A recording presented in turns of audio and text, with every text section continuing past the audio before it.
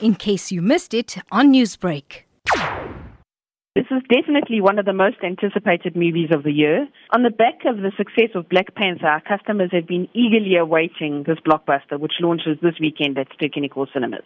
In your time with Ster-Kinekor, have you seen a bigger build-up to an event movie? We spoke about Black Panther, the likes of Avatar, Titanic as well, have had similar hype, but have you seen another movie generate this sort of response? Yeah, there is definitely a lot of hype around this title. And Black Panther is currently the number one title in the country.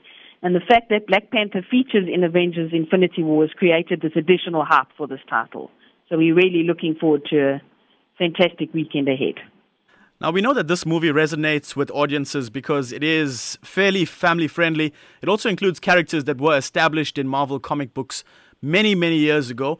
But why do you think that the South African audiences have been so excited about these types of films and taken to these films? It's family-friendly and it does appeal to everyone. And I just feel that the humor is genuine and plentiful in this movie.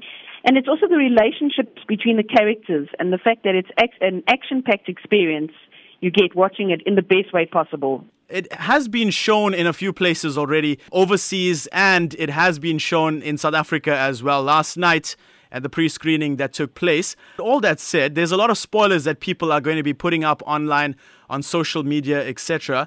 So what can one do to avoid such spoilers? You can't really stop spoilers getting out there. I think, that's what customers will do. However, the hype around the title and the opportunity to watch it in the best way possible, either in an IMAX or a D-Box, you can't really beat that experience. So I think customers will still come through and experience it in the best way possible on the big screen.